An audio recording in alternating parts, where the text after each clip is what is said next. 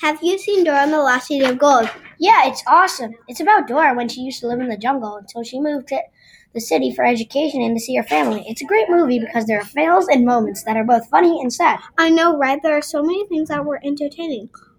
Dora is based off a book and now has 2 TV series and 2 movies. They are called The Dora Show, Dora and Friends, Dora Saves the Ice Princess, and Dora and the Lost City of Gold. In Dora and the Lost City of Gold, Isabella Moner plays Dora, Jeffrey Wahlberg plays Jago. Who played the monkey?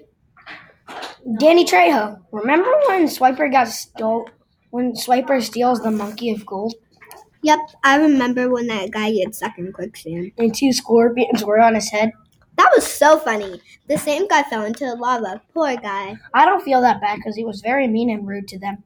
Oh yeah, and Dora was chased by elephants. I remember that. I also remember when they became cartoons. It was so funny when Dora brought all that stuff to school. Like the taser, the flashlight, and the animal food. Remember when they got stuck in the big box? At the end, her parents cried because she stayed in middle school. My parents wouldn't cry if I chose to stay in middle school. That was so funny. From the Husky Howl, this is Tijaan Newman. And Harmony Walton. Hi!